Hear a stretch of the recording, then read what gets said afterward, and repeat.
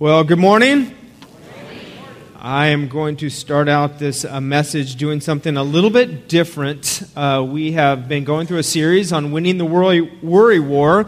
This is the last message, and to end our time together, I want to hear back from you. And so I'm going to do something that you don't often hear in church. I'm going to ask you to take out your phones, and we're going to do a poll.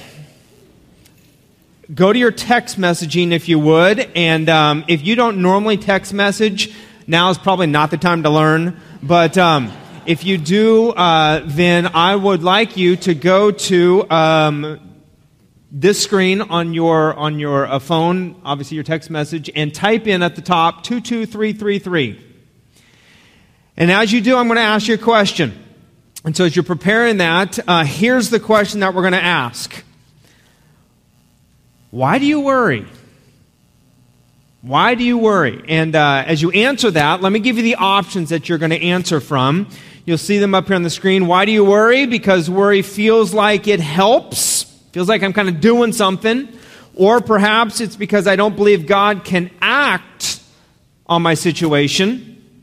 Or you might choose, I believe God can act, I just don't know if He will act. Or perhaps it's because I love that pit in the stomach feeling that worry gives me, as sadistic as that sounds. Or I don't believe God has my best interest in mind. Or the last one, worry shows that I care. Worry shows that I care. So I'm going to take out one of those options. I love the pit in my stomach thing. Let's get rid of that because I don't want you answering that one, okay? But on the back of your outline, you can see the options and where they are.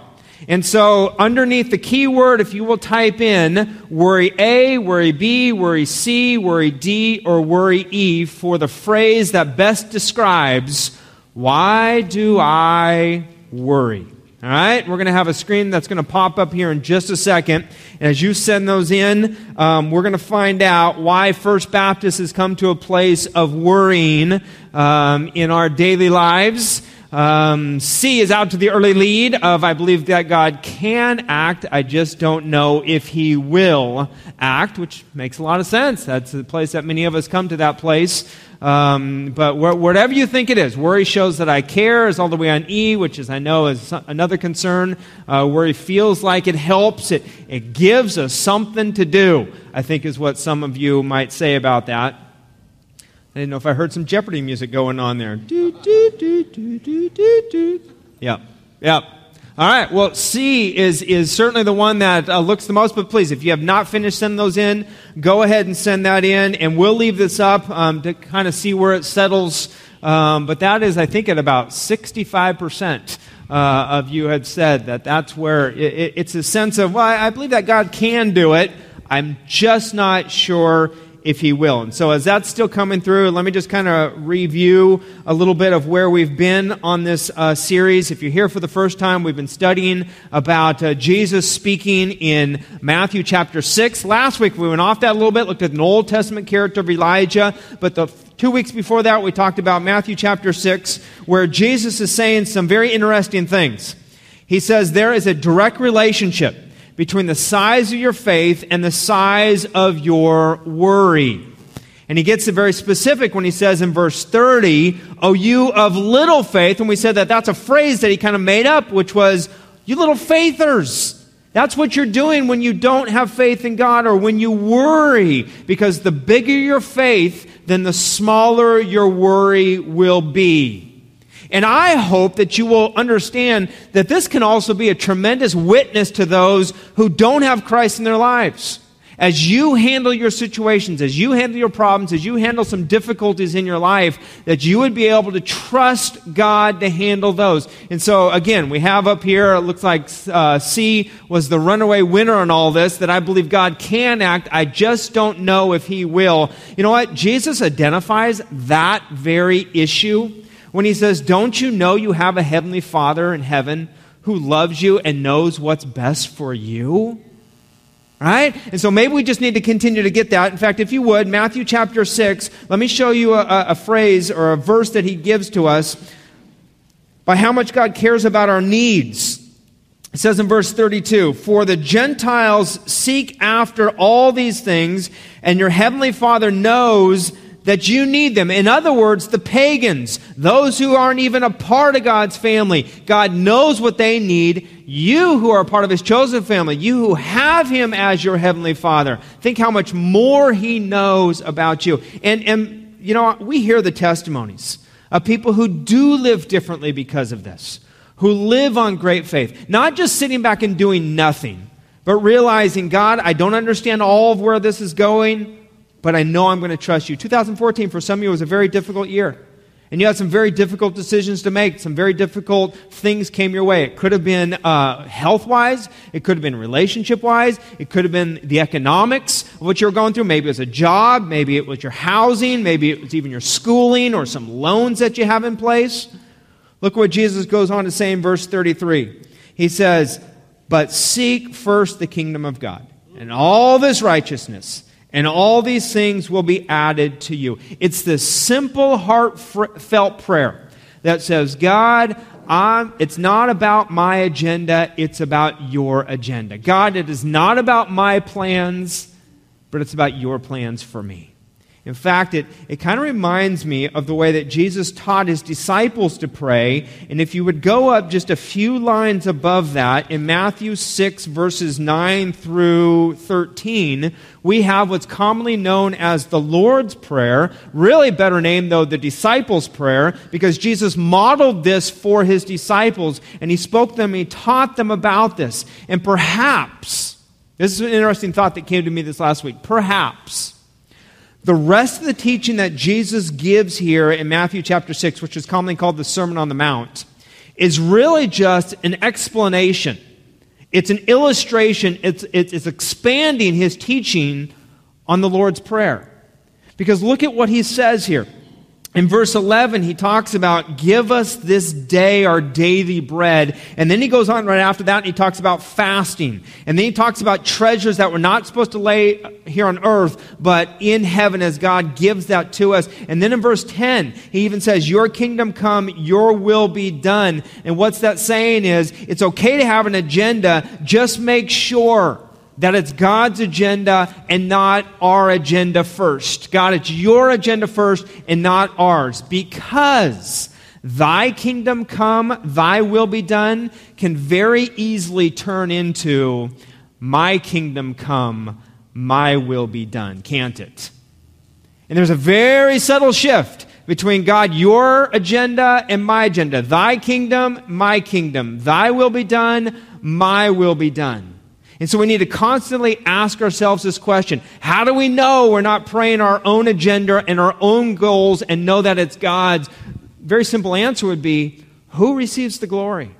Who receives the praise in what you're doing? What is the ultimate outcome that I desire? Does that bring me some sort of fame? Does that bring me some sort of pleasure? Or does it please God? Now, the heart of the matter is that when our hearts are aligned with Him, it does both. And that's when life gets really interesting and really fun, is when we're praying God's heart back to Him. Because at the end of the day, we want to be able to say, God, I want your will be done, not my agenda. And that becomes the powerful statement. That becomes the place where we have peace in our lives, where it's about His devotion, not our devotion. It's about His agenda, not our agenda, where, God, I give you everything. I give you all my concerns. Or choose the other option. You can worry about it. And as that great theologian, Dr. Phil, asks, how is that working for you? Right? How is that working for you? When you just worry. See, I don't think it's coincidental. In fact, it's very telling that Jesus models this prayer and then He fleshes it out. And so let me kind of read you a few verses from the Lord's Prayer that we want to focus on as we're talking and ending this series on winning the worry war. And let's read this together. How about in Matthew 6, verses 9 through 11. If you have the ESV in your hands, you can go ahead and read that. If not, read it maybe up here on the screen. But let's read that together, okay? Verses 9 through 11 of chapter 6. Read with me. Pray then like this: Our Father in heaven, hallowed be your name. Your kingdom come, your will be done, on earth as it is in heaven. Give us this day our daily bread. All right, let me stop you right there. Do you see what happens when we pray a prayer like this? And it's not just the words that Jesus gave here, that we have to pray that exact prayer. In fact, I would hope that you wouldn't just pray that exact prayer. I would pray that you would pray the principles of that prayer. Because you look at verse 9, and what Jesus is setting the example of is put God in the right place. Our Father in heaven, praise be to your name. It gets our ideas, it gets our thoughts, it gets our view off of what we're doing, and it puts it upon Him. The adoration and the praise that is due to Him and magnifying His name, it puts a focus upon God. And then he goes on to say, verse 10, your kingdom come, your will be done on earth as it is in heaven. In other words, God, it's about your priorities, not my priorities. It's about your agenda first, not my agenda. Do you see that coming up later in the chapter where Jesus talks about your kingdom and God's kingdom being the first that we need to go to and seek and search, not ours, but His. Seek first His kingdom. And then in verse 11 where it says, give us this day our daily bread. In other words, God, I'm dependent upon you. I'm dependent upon you one day at a time. And Jesus lays out this prayer, modeling this for His disciples, and then he teaches on different sections of it. In fact, go on to chapter 7. Where you see where it says about judging others, and then look at what he says in verses 7 through 11. Watch this. See how closely this follows what we've been talking about. It says, ask, and it will be given to you. Seek, and you will find. Knock, and it will be opened to you. For everyone who asks receives, and the one who seeks finds, and the one who knocks, it will be opened. And then he goes on to say, and again, this must have been on his heart. This must have been on his mind, because look at how he says this. Or which one of you, if his son asked him for bread, will give him a stone? Or if he asked for a fish, will give him a serpent?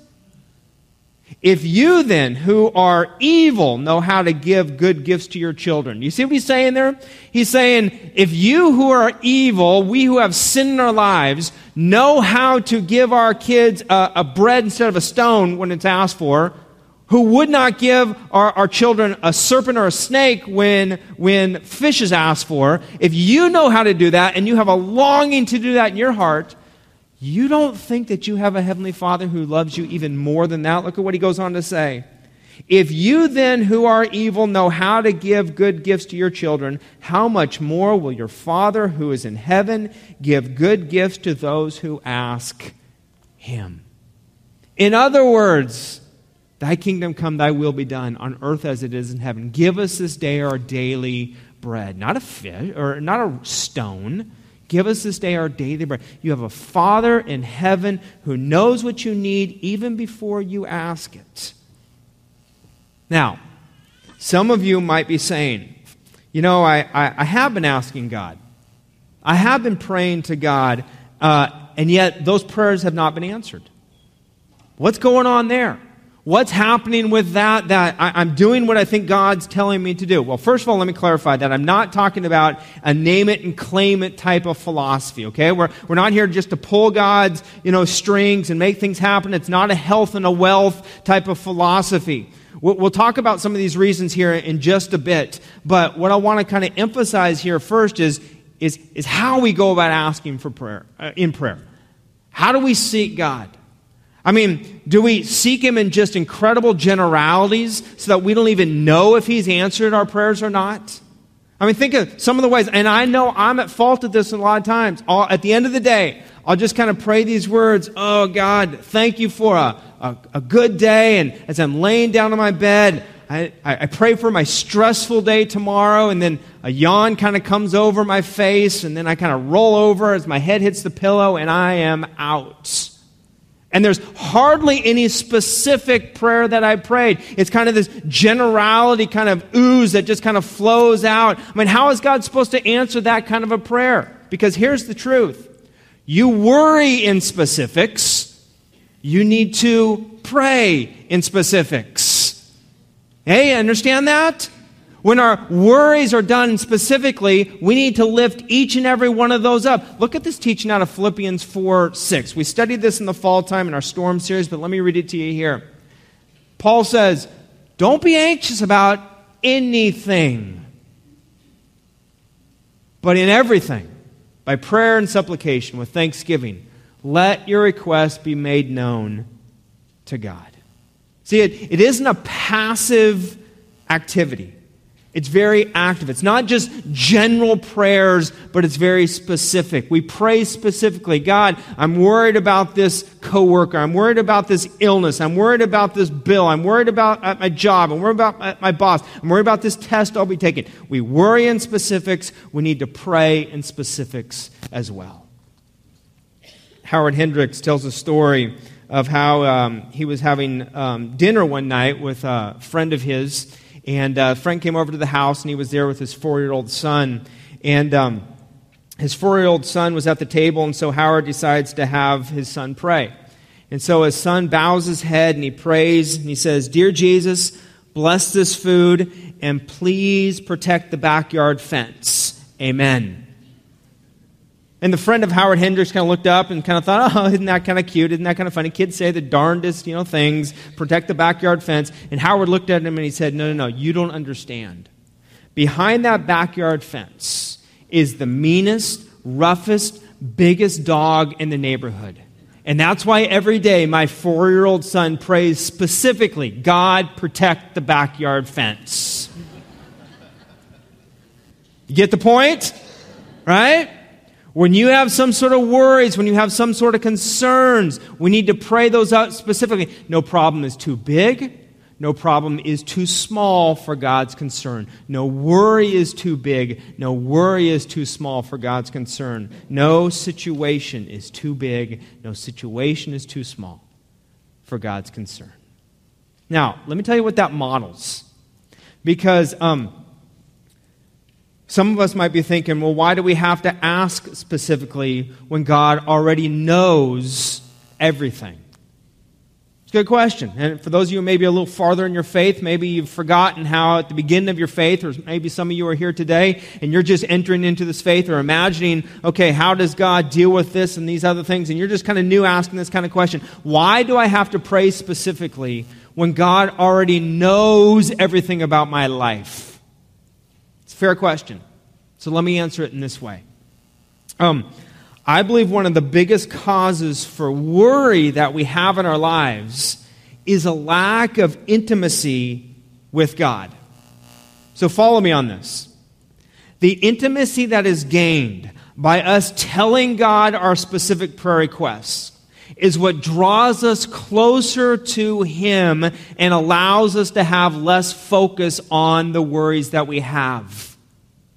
As we pray up each of those concerns to Him, that doesn't just chase us away from the worries. It draws us closer to God who can take care of those worries. Remember the answer I think that came up the most here? I believe God can do it. I just don't know that He will. What we haven't come to a place of realizing then is that God has this bigger plan for us. He's got this bigger agenda for us. He can see past, present, and future. He puts it together. And when we draw closer to that intimacy with Him, it chases those worries away. See, prayer doesn't change God. Prayer changes who? Changes us. It changes. When we pray, we are changed. So you say, well, okay, take me off hold. Answer the question that we brought at the beginning of the message. Why doesn't God answer specific prayers the way that I've been praying? I feel like I've been praying them faithfully. I feel like I've been praying them specifically. Why doesn't God answer those prayers? Ultimately, I don't know for sure, but let me teach you a principle that I've learned many years ago. And let me share it this way. Have you ever been to a movie theater and you came late, kind of like some of you come to church late, but we won't talk about that right now, okay? We'll let that go. And you came late, and so you had to sit down on the front row of the movie theater. And you know that that's the worst place to sit, right? I mean, because if you are right here, if this is a screen and this is your seat right underneath there, you can hardly see a thing when you're sitting underneath it just like this, right? But somehow you get stuck right down there because you came late. And all you really see is this quadrant right here. You can see out of the corner of your eyes other things, but you can't see it very clearly, and things are happening and going on, but nothing like if you were sitting way in the back, or if you're sitting here at church upstairs in the balcony or something like that, and you can just see it all happening in front of you. I think the same sort of thing happens when we pray, and we are just looking specifically at a situation or a problem right in front of our face. We just see one part of what is going on. And yet God is seated much further back. He's seated at a much higher elevation, and He can see everything that is taking place on that screen. We can't see it all, but God does. God has a bigger perspective on our lives. It's kind of like when I shared a few weeks ago about Ruth Graham, Billy Graham's wife, who said, if God would have answered my prayers for a husband the way that I wanted him to, I'd have been married to the wrong man several times over. Right? Several times over. Some of the prayers that you pray are prayers that are prayed from this position right here, and all you can see is this area. You can't see what's going on the sides, or at least you can't see it very well. And God said, I don't want to answer it in that way because I see the bigger picture. And so we need to rely upon God's timing. And we need to rely upon the fact that God knows what's best and when it's best. Because if we haven't come to the place already, I hope we come close in figuring this out, that God's timing is not always our timing, right? All right, we've had this saying around here for years at First Baptist. It seems like God is rarely in a hurry, but He's never what? He's never late. He's never late. We're the ones in a hurry. God's rarely in a hurry. He's just never late. And so to look back at chapter 6, verse 11, where it says, give us this day our daily bread. There's an interesting object lesson that I think we need to kind of bring into focus when we talk about daily bread. Because in the Old Testament, there was a principle that God taught to the Israelites. When they were wandering in the desert, God would send daily bread down to them from heaven. Anybody remember what the name of that was? What was it called? Manna. Manna. You know what the word means is translated? You know what that word manna means? It means, what's that? I mean, that's literally what it means. Like what the? You know, what is that? What is that? Well, it was God's bread from heaven that would fall from the sky, and the people would gather it, but it would spoil after how long? Just a day. After a day, it would spoil. Now, did it have to spoil after a day? It really didn't have to. And I'll tell you why. Because on the day before the Sabbath day, the bread lasted for 2 days. Because God said, I don't want you to work on the Sabbath. I don't want you to go out and gather on the Sabbath. So I'll allow it to be fresh and not spoil until 2 days later. And so what God is doing here is He's giving them a visual. He's giving them this object lesson of being dependent upon Him. A daily dependence upon Him. A literal daily bread God is giving to them. Listen. This is so far from where our culture is in 2015. I mean, United States is one of the most, if not the most affluent country in the world. And do you know what the biggest cause of worry and anxiety and relationship issues, and many people will quote the number one cause of divorce is? You know what it is? Money. It is. It's money, and I'll be even more specific. Think about your credit cards and how you use them. The credit cards that we have, when you pray things up to God, you don't even give Him a chance to answer before you go out many times and get that whatever you wanted, and allowing Him to provide it for you in perhaps some other way. I mean, think about this. We've just gone through this series on the worry war. I'm convinced that there is so much that relates to finances leading up to why we worry. In the section Matthew 6, 25 through 34, look at what is verse 24 in Matthew chapter 6. Verse 24 talks about you can't serve two masters. Either hate the one, love the other. Who are you going to serve, God or money? And then he launches into the section about worry and anxiety. When you see the same teachings taught about worry and anxiety in the book of Luke, Jesus sets it up with a parable about money. And so much of what we deal with, so many of the issues we deal with, I think stem from how we handle our finances. So much so that the next series that we're going to do is a series on how we handle our finances, how God views us, how God has blessed us here in America, and yet we don't even realize it. And so we run ourselves into incredible, incredible problems. I mean, have you ever thought that if we weren't so impulsive, God might supply that item or that prayer if it's needed, but we don't give God a chance. In fact, let me just demonstrate this for you. You know that flyer that you have in your bulletin that talks about the Haiti medical and work mission trip? You realize that you are the answer to their prayers? Because you have access to some of these items that they do not even sniff at, but you can go to the store and buy them just like that. I got more donations here in the front row this morning. People are just coming up and handing them. We are bringing those to the people of Haiti because they have been praying for those items. You are an answer to that prayer because of the affluence and the finances and the culture that we live in to be able to do that for them. Daily dependence upon God is what He desires, and the affluence that we are in here in America has totally gone awry to daily depending upon Him.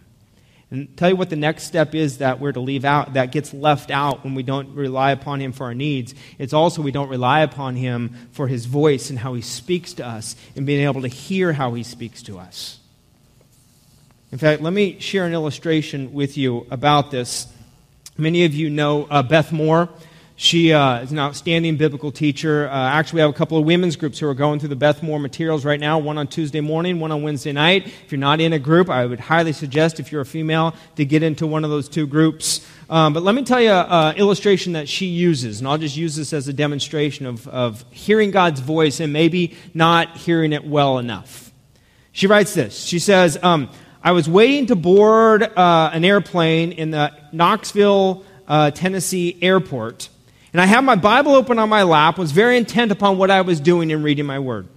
I had a marvelous morning with the Lord. And I say this because I want to tell you it's a scary thing to have the Spirit of God really working in you. You could end up doing some things that you never thought you would have done otherwise. Life in the Spirit can be dangerous for thousands of reasons, not the least of which is your ego. She said at the airport she saw a man from which she could not stop staring at. In fact, she said, I tried to keep from staring at him, but it was such a strange sight. Humped over in a wheelchair, he was skin and bones, dressed in clothes that obviously fit him when he was 20 pounds heavier. His knees protruded from his trousers. His shoulders looked like the coat hanger was still in his shirt. His hands like tangled masses of veins and bones. The strangest part of him was, though, his hair and his nails. Stringy gray hair hung well over his shoulders and down his back, and his fingernails were long, clean, but strangely out of place for an old man. I looked down at my Bible as fast as I could, discomfort burning my face. As I tried to imagine what his story might have been, I found myself wondering if I had just seen a Howard Hughes sighting. Then I remembered Howard Hughes was dead. So, was this man in the airport an imposter? Was there a camera on us? Was there someone setting us up? There I sat, trying to concentrate on the word, but I kept being concerned about this thin slice of humanity served up in a wheelchair, only a few seats away from me. All the while, my heart was growing more and more overwhelmed with a feeling for him. Let's admit it, curiosity is a heap more comfortable than true concern. And suddenly, I was awash with aching emotion for this bizarre-looking old man. I had walked with God long enough to see the handwriting on the wall, though. I've learned that when I begin to feel what God feels, something so contrary to my natural feelings, something dramatic is bound to happen, and it may be a little embarrassing.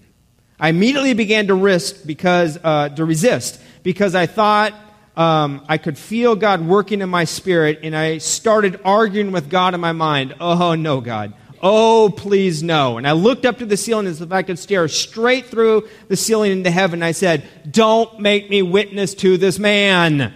Not here, not right now. Please, I'll do anything else, but put me on the same plane. Let me talk to him then, but don't let me witness to him right now.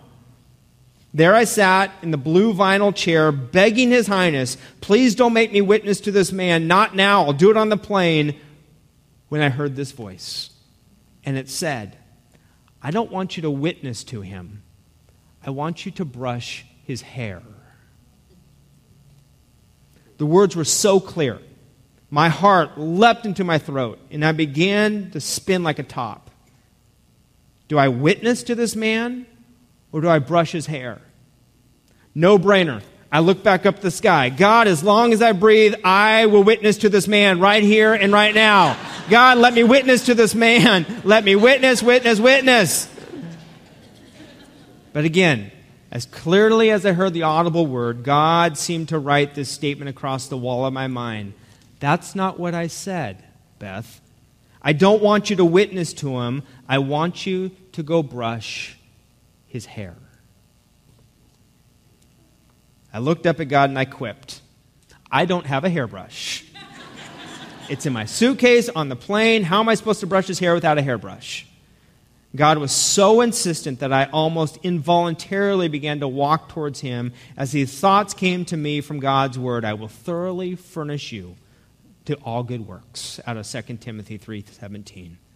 I stumbled over his wheelchair, thinking that I almost needed one myself now, as I knelt down in front of the man and asked him as demurely as possible, Sir, may I have the pleasure of brushing your hair? He looked back at me and said, What'd you say? May I have the pleasure of brushing your hair? To which he responded in volume 10, Little lady, if you expect me to hear you, you're going to have to talk louder than that. At this point, I took a deep breath and I blurted out, Sir, may I have the pleasure of brushing your hair? At which point, every eye darted right at me. I was the only thing in the room looking more peculiar than Mr. Longlocks, red-faced and forehead breaking out in sweat. I watched him look up at me with absolute shock on his face and say, Yeah, if you really want to. Are you kidding? She thought. Of course I don't want to. But God didn't seem interested in my personal preference right about that moment. He pressed on my heart until I could utter the words, Yes, sir, I would be pleased. But I have one little problem. I don't have a hairbrush. I have one in my bag, he responded. And Beth writes about how he began to brush through his long hair, starting down at the bottom, as she often did with her daughters, working up to the top, until she combed it all the way through, looking good. And in the midst of doing that, feeling an incredible love for this man that she had no idea where it came from, other than it being from the Spirit of God. She said the emotions were so strong and so pure that I knew they had to be God's. His hair was finally as soft and smooth as a baby's. I slipped the brush back into the bag and I went around the chair to face him. I got back down on my knees, put my hands on his knee, and I said, Sir, do you know my Jesus? He said, Yes, I do. Well, that figures, I thought, said Beth. He explained, I've known him since I was married to my bride. She wouldn't marry me until I got to know the Savior.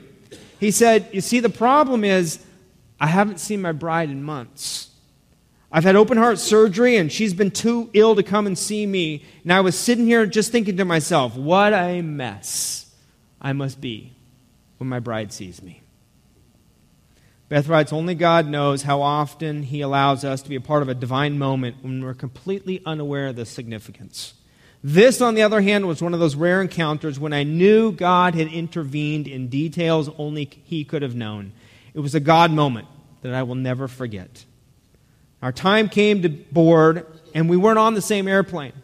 And so a stewardess walked him onto a different airplane. And as Beth waited to board her plane, she said, I was gathering my things, and the airline stewardess returned from the corridor with now tears streaming down her face. She said, that old man sitting on the plane, sobbing. Why'd you do that? What made you do that? She said, do you know Jesus? He can be the bossiest thing sometimes. She said, I learned something about God that day. He knows if you're exhausted. He knows if you're hungry. He knows if you're serving the wrong place, or it's time to move on, or you feel too responsible to budge. He knows if you're hurting. He knows if you're feeling rejected. He knows if you're sick or drowning under a wave of temptation. He knows if you just need your hair brushed. He sees you as an individual. Tell him your needs. Tell him your worries. He is a heavenly Father who loves to hear. She said, I got on my own flight, sobs choking my throat, wondering how many opportunities just like that one I had missed along the way. All because I didn't want people to think I was strange. You see, God didn't send me to that old man. He sent that old man to me. You know, that's a part of a daily dependence that I hope you understand. That God still speaks, and God still nudges. And what this phrase, daily bread, is teaching us is that we need to have a daily dependence upon Him for everything, to hear His voice, to hear His leadership, to hear His guidance, to hear what we need to eat, to hear what we need to drink, to hear all taken care of. Our dependence is taken care of. That dependence daily is for us, because without it, we begin to be dependent upon ourselves, and that is when worry comes in. When we take this dependence upon ourselves and think we're the one who has to take care of the issue, that's when the worry comes in. And so let me go back to the question that we asked right at the beginning of the message. Why do we worry? Especially when Jesus says, give it to me.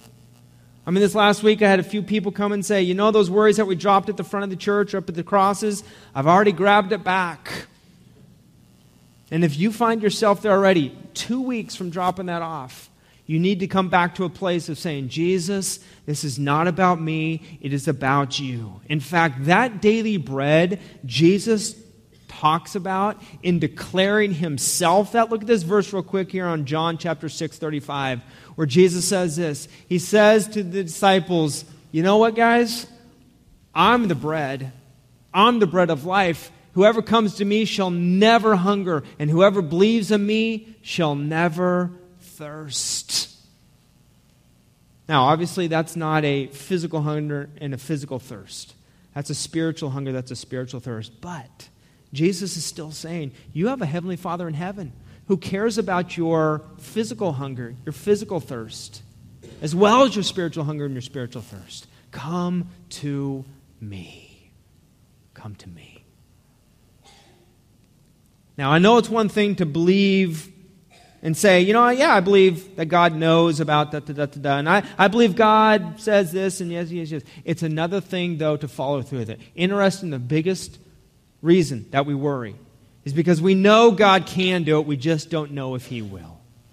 And so what I want to encourage you on as we end this series on winning the worry war is knowing that, yes, you have an incredible Father who loves you and doesn't just know how to help you, He knows what is best for you. Amen? And knowing what is best for you, He knows the best timing what is best for you. Amen? Amen. And when we trust in that and walk in that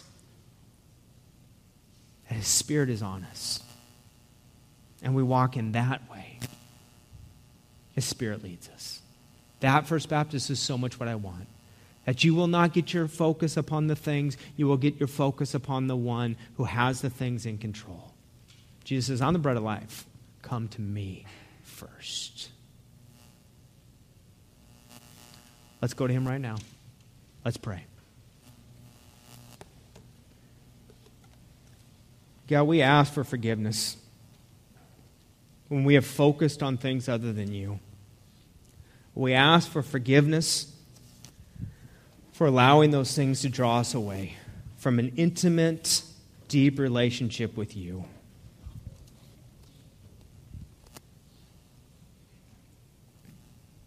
God, we're sorry. We've only messed up our own selves, our own lives, when our focus has not been upon you. So, Lord, I thank you for these weekly gatherings that we have where we can put our focus back on you. I thank you for many who take steps to be involved in community groups and Bible studies who, again, put their focus upon you. But, folks, let me talk to you who maybe have never known Jesus as your Lord and Savior. Maybe today you didn't realize that the things of this world drag you and pull you away. And it's a relationship with Jesus Christ that puts you back into a right relationship with God the Father. And if today, if you are here and you have never prayed to receive Christ into your life, would today you simply ask Jesus, say, Jesus, today I want to take you in as the bread of life. Today I want my dependence, my daily bread to be upon you. I ask for forgiveness of my sins. I now turn and follow you in a way like I have never done before. Jesus, would you come into my life? I give you every worry and concern I have. Scripture says, if even one did that here today, there are angels dancing and rejoicing in heaven. God, thank you for your incredible truths that you've taught us today. If today, perhaps, you have made that decision for the first time, I'd be honored if you come talk to me afterwards, Pastor Stephen, anyone up here on stage. We'd love to point you in the right direction of how to get into a growing relationship with Christ. We also have a Next Step Center in the middle of our Welcome Center. You can ask any of them. They have some information for you. Or perhaps you want to talk to the friend who brought you here today. We just want you to be in that relationship with God and know what your next step is. For some of you, maybe it's being a part of our membership here at First Baptist. It's saying, this is my home, this is my family. I want to count on others as others count on me. Whatever that next step is, I pray you would take it and that your eyes would be focused on the Lord. Not upon the worries of this world, but upon Him. God, even now as we worship you, may our eyes be upon you. As the things of this world pass and things of eternal world come to mind. For it's in the name of Jesus that we focus on you now and worship you now. In Jesus' name we pray. Amen.